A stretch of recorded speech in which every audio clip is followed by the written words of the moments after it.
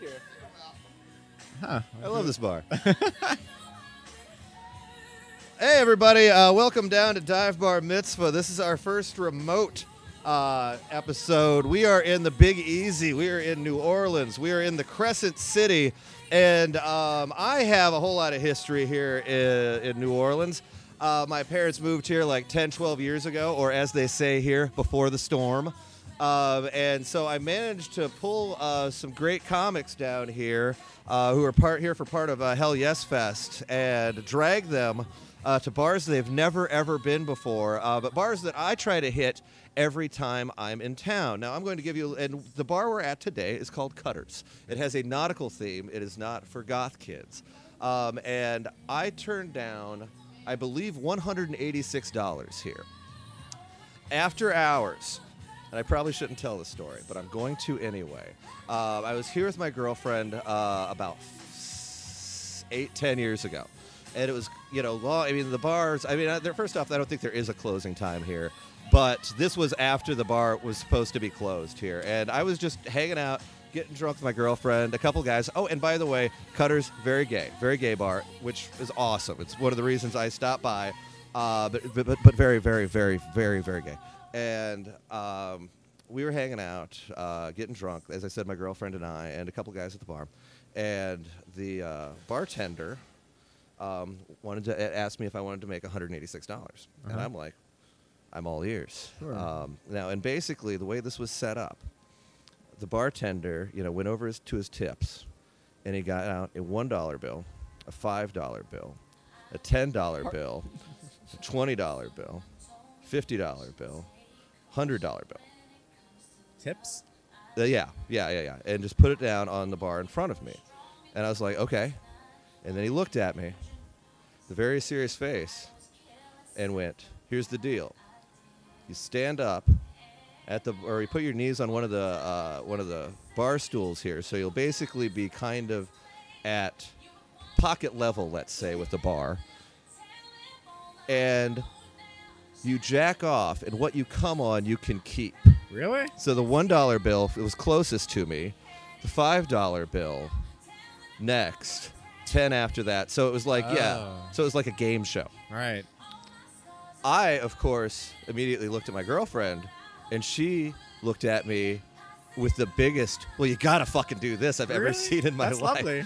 And my parents live about 2 blocks away from here. So I totally wussed out because I went forward. I had a future vision of my mom laying on her deathbed and being heartbroken and sad, but knowing in the back of my head somebody might have told her that I came on $186 and got to keep it. And that doesn't help you really get it up, No, no, not at all. Yeah, so I took myself out of the equation. We'll see how tonight goes. Who knows what will happen. Cutter's, it's a magical place. All right, and not only is this our first out-of-town show, like out of real town show. We have our first international guest. We have a Canadian, everybody. Ladies and gentlemen, David Heti. There's applause right now. Hello. Yeah. Well, thank you for doing this. We just did the stand-up record showcase. It was a lot of fun. I enjoyed it. It's the first time I've ever met you. What have you thought about New Orleans so far? I mean, I think it's a bit. It's a bit like dirty a little bit. Yeah. Cities which seem to have an economy which relies heavily on tourism make me uncomfortable because I feel as though perhaps people are unable to be themselves, or they can't feel as if they're enjoying the city. It's not for them, the residents. Okay. But on the other hand, I think it's a wild sort of layout. Anyway, that's what I think, basically. But I don't mean to be so negative. Overall, but I mean, it's thumbs up or it's thumbs down. Because this is... It's a Yeah, I'm sorry, it's fascinating. Like, to come down here and I've never seen it, and to understand, like, the humidity and to feel how I sweat here. Before you'd been here, what was your main reference point for New Orleans? Pelican Brief. Okay, yeah. You ever see Streetcar Named Desire? I never have either, actually. Brad Renfro, Yeah. These sorts of things, like these legalistic murder mysteries. And I've never seen The Pelican Brief, so this is the lamest movie combination. Never seen any damn movies. But Now, did you get the same vibe through Pelican Brief that this was kind of a dirty, weird town? Because I imagine you can't really put a movie in New Orleans without the character of New Orleans kind of being, dirty, run down, and corrupt. Yeah, I mean, it has such a character. It's a distinctive, reputation. You come here and you're like, can it actually live up to it? And parts do. I mean, there is like great music. There is more music than I encounter elsewhere. Yeah, just walking down the damn street. Sure. Yeah. And whatever. You have your people making terrible caricatures where the tourists go, as you do everywhere else in the world. Yeah. But it reminds me a little bit of Spain, a little bit. Okay. I suppose with the streets, the architecture, and the light. The light is beautiful here. Yeah. Like I want to understand at which line of latitude it is, because I know like it reminds me of certain places like in Spain where I've been. Okay. Anyway, you do something that I didn't even know was much of was actually like a profession or a gig. You teach comedy. I teach some comedy writing. Yeah. A couple times a year at McGill University in Montreal. University, like a real. This is not like a learning annex thing. This is a real damn. This is accredited, right? I mean, no one in the States knows that McGill is like a very good university. Okay. Yeah. It's like top. I don't know. It's like in all the rankings it does very well. And in fairness, not only am I not Canadian, I've also never been to college. So I mean, I never had to look. But it's a. Yeah, but look, it's a writing center class. Okay, you don't have to be enrolled at the school for it. Okay, so it's given by the university. Yes. So what kind of stuff do you go over? Can you teach comedy? I mean, I hope so, because the answer is no. This job's screwed if they ever hear this. I mean, it's a funny thing because there's kind of I think there are because there are different kinds of teachers. I think there are teachers who present a subject matter trying to remove themselves from it. Like they don't want to impose their own ideas and opinions on it. Of course, yeah. Like a dispassionate or disinterested, objective philosophy, history of philosophy. But then there are also those people who maybe try to like infuse their own ideas as to what's going on in a certain subject because how can you be a good teacher without kind of giving them a bit of your voice? I guess so. Yeah, exactly. Yeah, a little bit. And there are like whatever. This is what I'm familiar with. There's like so and so. Like Hegel delivered his own theories of history. Philosophy of history. I'm not saying I do this, but that comes to mind. Like that's in my mind with an exemplar. So I can only share with them what I understand comedy to be. Yeah.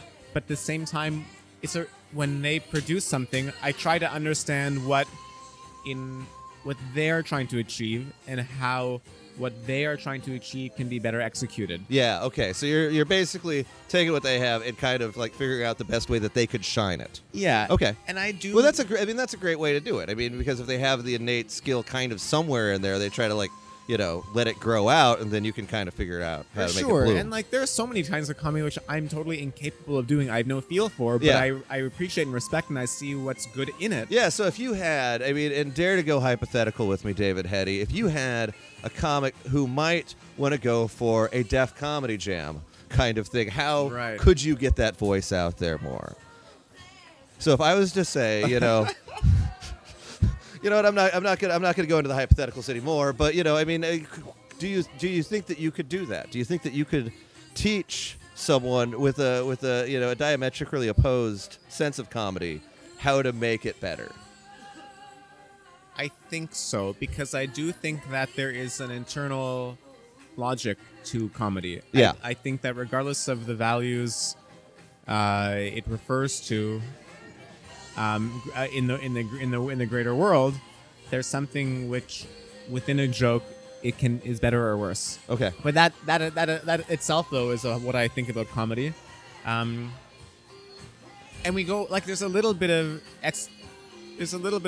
of philosophy of comedy in the course as well. Okay. And history.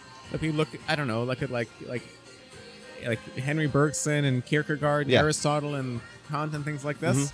That's pretty cursory because it's not supposed to be a theoretical class essentially, but then it's nice to. I think what's important is that I tell people like you do what you want, in this class. Like don't hold back. Like it's a waste of your time if you're embarrassed or you have shame in 6 weeks. Now, and speaking of which, not only are you teaching at a well-respected Canadian school. Canadian, which, nice caveat. But thank you. For Canada, highly respected, School, I'm told. school. Yeah. Like being the cutest waitress at a Denny's, I guess. No, you know, okay, so let's just go through your bio real quick, and I'll even shout it out for you. So, lawyer. Sure. Yeah, and you studied philosophy. Yep. And then you're also now teaching. Your sister's a published author. Sure. What the fuck did your parents do so goddamn right? I mean, seriously, like I'm an only child, so I don't have anyone to really judge against. But it seems like, I mean, are you the only two kids? Yeah, I like to joke. There's a third one who's like just like working at a gas station. Terribly. Yeah. But I mean, differently terribly. But how the hell? I mean, what do you attribute this to? That's a question that Sheila and I get every now and then. Yeah. And we kind of joke about. We kind of think like maybe an unhappy household or like things in a house in which things. So are not new said, parents unspoken. pay attention. Yeah, I mean, really, just kind of let everything go on the skids. Is that what you're saying? I mean, my parents they're each like lovely, loving, intelligent people.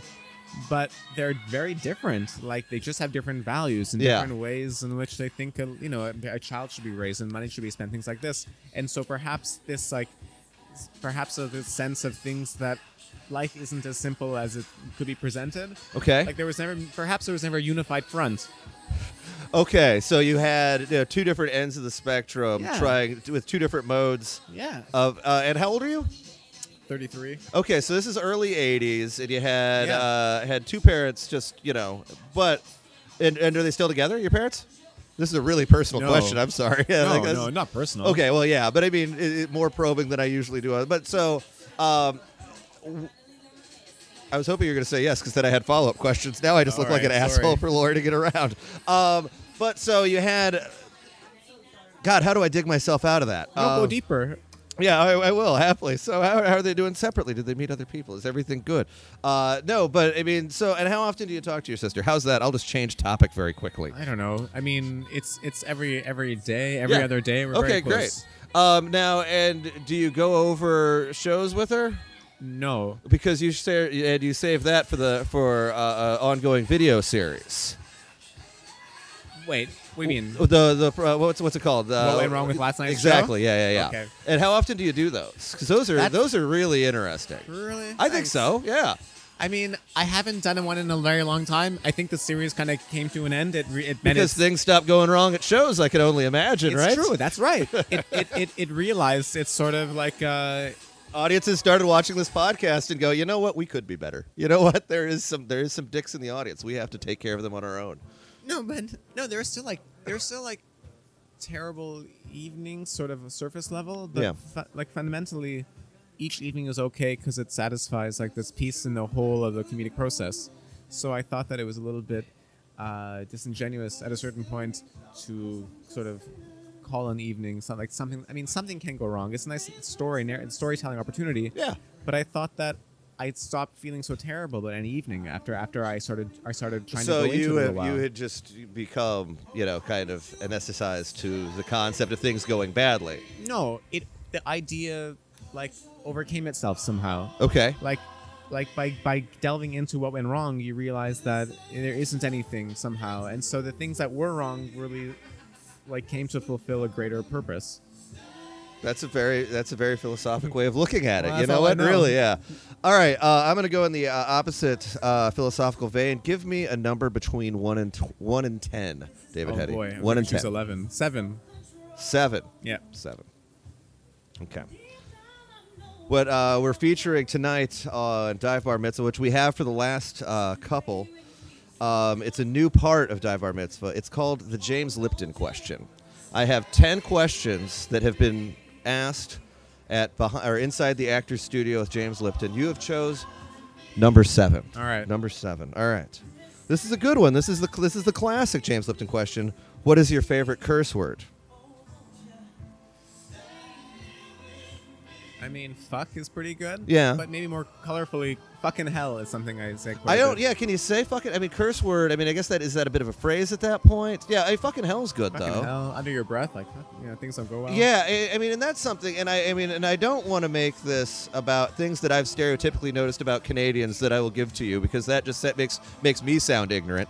but you don't. I mean, it seems to me, and I obviously know most Canadians through. Actually, I had a great run with the show Intervention Canada. Okay. It's like Intervention, but it was in Canada. I guess in America it's called Intervention Canada. Perhaps in Canada, much like Belgian waffles, it's just called Intervention. Because because waffles are called Intervention there. Because they're not proud. That's their problem. But I mean, even so, in because I had watched all the episodes of Intervention. My girlfriend and I, a different girlfriend than mentioned earlier, but I'll just say a royal girlfriend. You know, I have one big girlfriend throughout my stories. One big girlfriend. That's no wonder I can't keep them. But I'd watched all of the episodes of Intervention she and I had to the point where we started looking on YouTube for other countries that did it, and Canada had one. Okay. Now, Intervention, and you're familiar with the show, right? Yes. I mean, yeah. I mean, basically, you have a drug addict, a drunk, a bulimic, which are my least favorite. Right up there with the needle drugs. Bulimic or needle drugs. Least favorite in what sense? Well, they're just harder for me to watch. Oh, I see. My voyeuristic tendencies, when they start to gross me out, I walk away, much like any voyeur would. You know, walking by a window, you're just like, well, that's no good for anybody, and you just get the hell out of the way. Okay. But so I mean, basically, and then of course, there's the surprise intervention at the end. That is the whole kind of idea of the show. But the Canadian version, and I'm not joking, is a much nicer because at the end, all of the junkies or drunks or whatever, they 10 times out of 10, it seems, they're just so nice they end up going. Like here, there are strippers, you know, kicking and screaming, and fuck you, I'm not going to there. Like in the parking lot of a hotel, because they always do these in the conference rooms of hotels. Really? Yeah, so there's somebody like probably trying to check in at the front desk, and no, there's some screaming girl in the background, which is the last thing you need, you know, with their family crying, chasing after, but not in Intervention Canada. And when you said your favorite curse word's fucking hell, I noticed there wasn't nearly as many beeps in Intervention Canada because, I mean, it seems like a mad, middle-aged, white Canadian, they're about as bad as they're going to go is man. No. Come on. Okay, so I'm wrong. So you're trying to tell me that Canada and Canadians can be just as dirty as us. Because, I mean, we think that you guys are nice, I guess is what we're trying to say. I think we have our own shame. I mean, that's on you guys that you think that you're worse than everyone else, you know? Yeah. Maybe that's part of it. No, it definitely is. Yeah, I mean, and we're kind of like, you're like the little brother that's doing better than us, so we're kind of rallying. I mean, I don't know how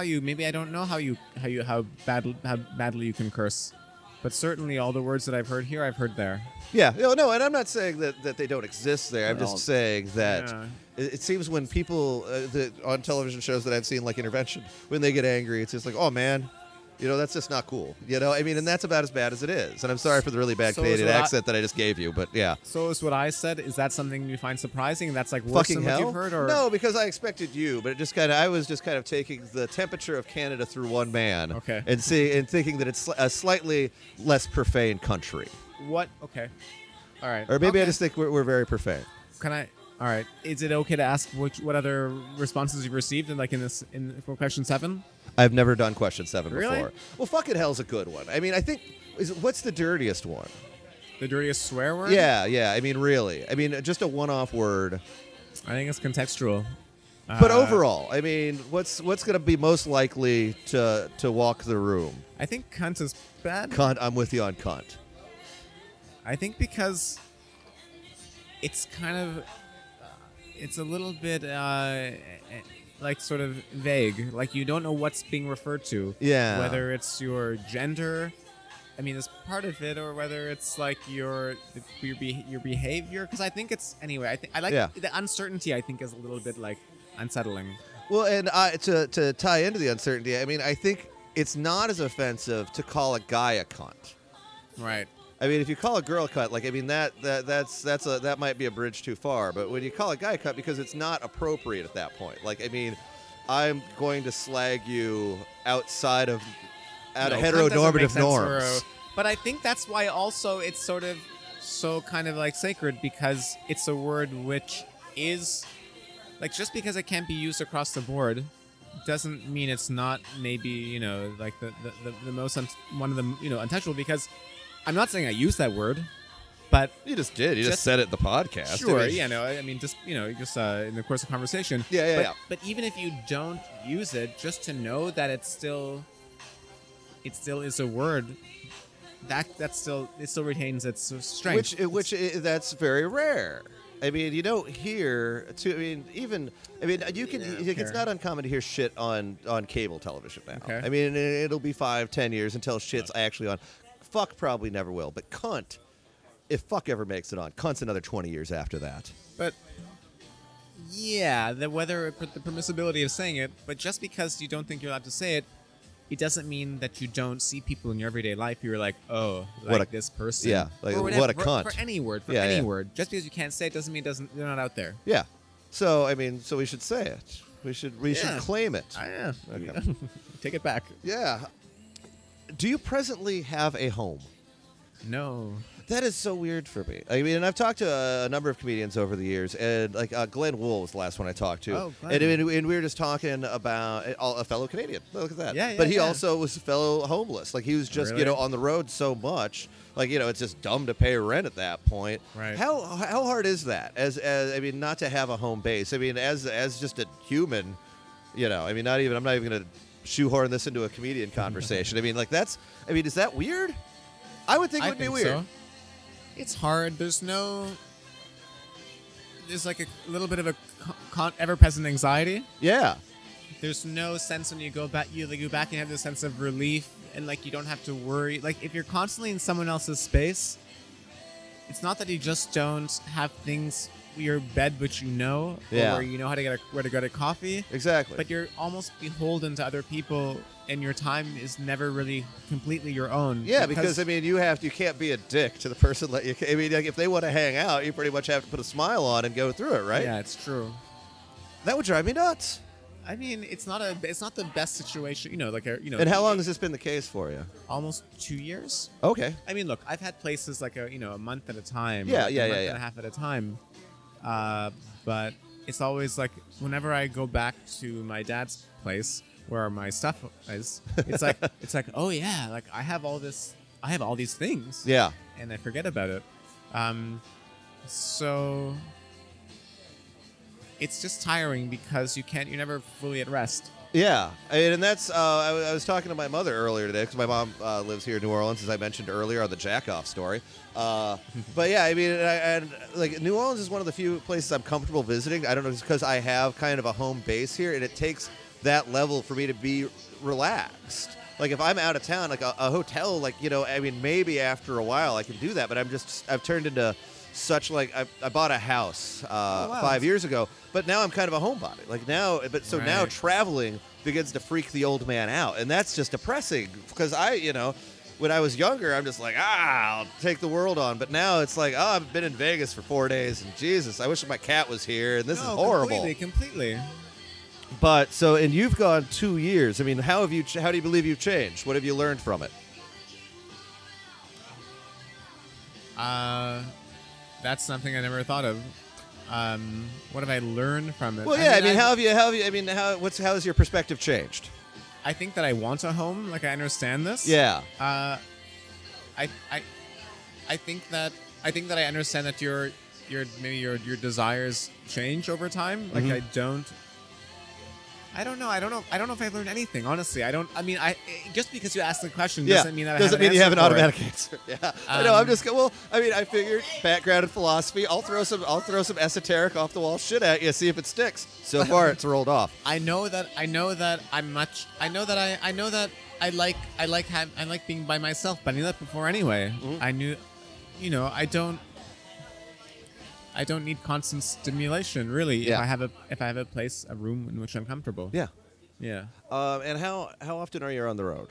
So I guess pretty much all the time. But I mean, on the road, let's say I spend in the past September, October, 3 months.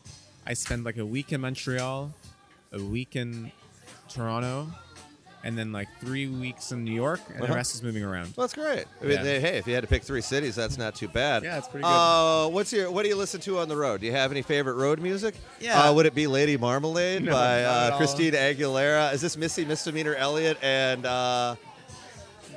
who the hell else is in this damn song? I don't know. Not Patti LaBelle. No. But okay, yeah. If it was quite the coincidence because it's coming over the jukebox right now. Yet again, we're here at Cutter's in New Orleans, Louisiana, in the Marigny district. But I mean, what do you listen to when you're on the road? I guess it's basically like classic rock. Okay. But something like what's really nice? I picked up a Simon and Garfunkel album, and it's a lot about sort of being on the road, like across America, bus stations. Yeah, feeling yeah. lonesome. They did a documentary about it. Constantly. Really? Yeah. There's on NBC. It was a variety hour. It was Simon and Garfunkel, and it was kind of like they fleshed it out in a visual form. Really? It's out on the YouTube. See, sometimes you learn on this podcast. But what's also nice is actually listening to the radio because you get the regional feel of it wherever you are. But regional radio, doesn't that just mean that whatever region you're in probably kind of sucks a lot? 'Cause, I mean, how often do you really strike gold? A lot. Really? So much. Okay. I mean, look, if you're driving through like Mississippi, You're a or bigger something, optimist than I am. Okay, all right. Yeah, this is great. We're learning. You want to hear Christian radio. You want to hear the preachers, Fire and Brimstone, things like this, or you want to hear, Elvis or whatever, and you're going by Memphis. So, Texas has like with the pirates I've driven through have beautiful radio. There's like one radio station where like male cowboys sing about being lonesome, and then there's another one where female cowboys sing about being cowwomen or whatever. Yeah, cowgirls. Yeah, cowgirls. And that's a nice thing. But what do you like listening to? What do you bring along with you, if anything? At home, I listen mainly, or at home, on my own time, I listen mainly to like your stories are falling apart. Yeah, it's all a lie. Like 50s, 60s jazz. Okay, great. Like Thelonious Monk, I love very much. Yeah. But that's not good for driving. No. Because you need something that's like not like syncopated, because you have to like just move forward. So on my own time, it's like jazz mainly. Yeah, I like some. That's what I like.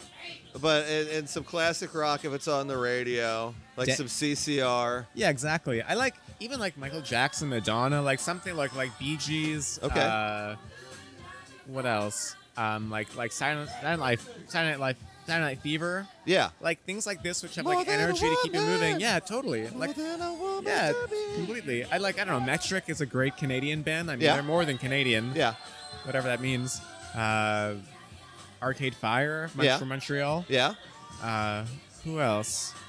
I like Gershwin. Lots of Gershwin. Not Canadian. Not Canadian. Neither. Yeah. Neither of them. How do you think Canadian content rules affect the life of a Canadian? I mean, are you more likely to be familiar? Wait, a Canadian artist or a Canadian citizen? Yeah, a Canadian citizen. Or somebody who might be getting royalties. I know. I think it's funnier. It's like we can only be exposed to this percentage of American content in our country. Yeah. Well, I think it's really smart. I think states should take that on. I was in Florida listening to the radio because that's what I do. Drive around Florida, listen to the radio. But honestly, I heard more Lynyrd Skynyrd, more Tom Petty, and more Casey and the Sunshine Band than I'd ever heard on radio in my life. And on a number of channels. Like, they just automatically put in a lot of Florida content. And I'm like, way to go, Florida. But it makes sense. Like, also Leonard Cohen I love. Yeah. And, like spending so much time in Montreal, I really understand the references. And I understand, I know, the kinds of, the women he sings about, I think, in my head at least. So you decided not to have sex with Janis Joplin. Congratulations. Is that what he did? Really? Yeah, it's one of his songs, yeah. I didn't know that. There you go. I know one thing about Leonard Cohen. Which song? I don't know. I was going to cut you off before you asked because I don't know. I can point you to his old home, apparently, though, if I'm not mistaken. Really? Yeah. Huh. Yeah. He did what? No, his old home, his I thought you residence. said old home repair. No. That's where Leonard Cohen used to do the most beautiful cabinets you've ever fucking seen. I mean, the guy, wordsmith and woodsmith. I mean, geez, what a guy. A Renaissance man you cannot find. I'm beginning to feel like a shill for stand-up records. It's not, but just so happens I am close to the family on this, and you have a new album out called the full title was It Was Okay, an album of comedy by David Heti. Correct. There you go. On the spine, it just says it was okay because we didn't have room for it. And thank you for letting that go through because there's a couple seconds there where I tried typing it all in on the spine. Really? I'm like, oh, we can't. We can't fit it. Wow. But anyway, tell me about what went into this because this you didn't really have fashions on this being a widely released thing. All right. Well, basically, what happened is that I was living in New York for a little while. And doing short sets, but I didn't stand up for enough years, and I was like, I'm kind of frustrated. I had a drink with a friend, David Gelston, And he was like, "You should make an album." And I laughed it off. I was like, "Yeah, right. Like, Yeah. okay, how do you, yeah?" Yeah, exactly. And he's Yeah, like, yeah. "No," he's like, "I can do this." And I was like, "What do you mean?" He's like, "Look," he's like, "I'm a cinematographer and I have a camera and we can just do this." Yeah. And it had never occurred to me.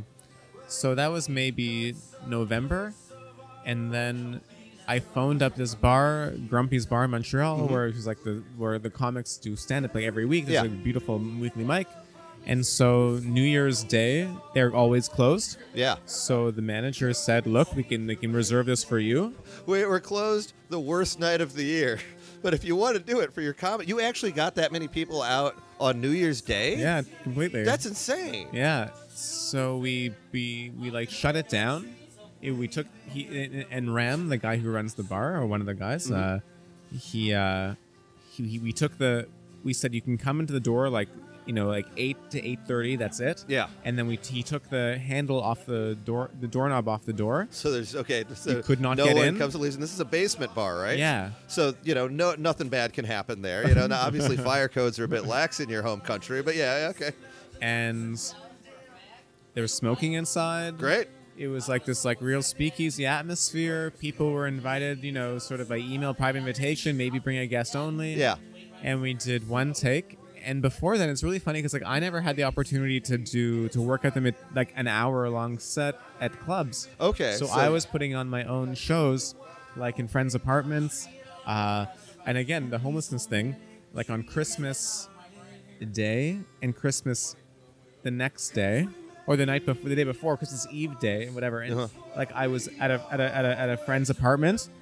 She was at her family's place, and I put on a show that night, a show the next night, just rehearse things. And this is like 8-9 person shows. Yeah, maybe so, if that. Yeah, I mean, just trying to craft the full hour for this. Yeah, because the thing is, I don't know, it wasn't material the clubs were receptive to. Okay. Especially the clubs that knew me, because those are the clubs like in Toronto, Montreal, where I was developing or starting out, and they're like, it's a little like, if they can go with a comic who's not as prickly or the potential to offend someone, they're gonna go with someone else, and they're one fantastic comics. And so I get it, it's like a business, but it was great to create this. We did one take, turned out fine. Again, I didn't have a home the night before the recording or the day after the recording. I mean, it's a very funny thing actually. I had time to kill before the show began, but nowhere to stay. Yeah. And this is January 1st in Montreal. Exactly, and not where you want to be. It's fucking cold. Yeah. I was on the subway, and I was like, what do I do? It's like, do I go to a movie theater or do I stay on the stay on the subway? It's like, no, go to the theater. Yeah. So I went to see the movie, and I saw the Coen Brothers movie. A Simple Man? That was right no, around I love that. I love that. Okay. It was good. 'Cause I have some questions for you after this is over. All right. I love that film. No, the one with the cat, when he rescues the cat, it's like the. Oh yeah. I don't remember what it's called. It's We'll know by the time this is. It's the Bob Dylan character. Yeah. I mean, it's a guy's name. Llewyn Davis. Yeah. And I watched which this. I really liked. I thought it was shot beautifully. I enjoyed this. And John Goodman's character, always steals the Coen Brothers. But yeah, I mean, yeah.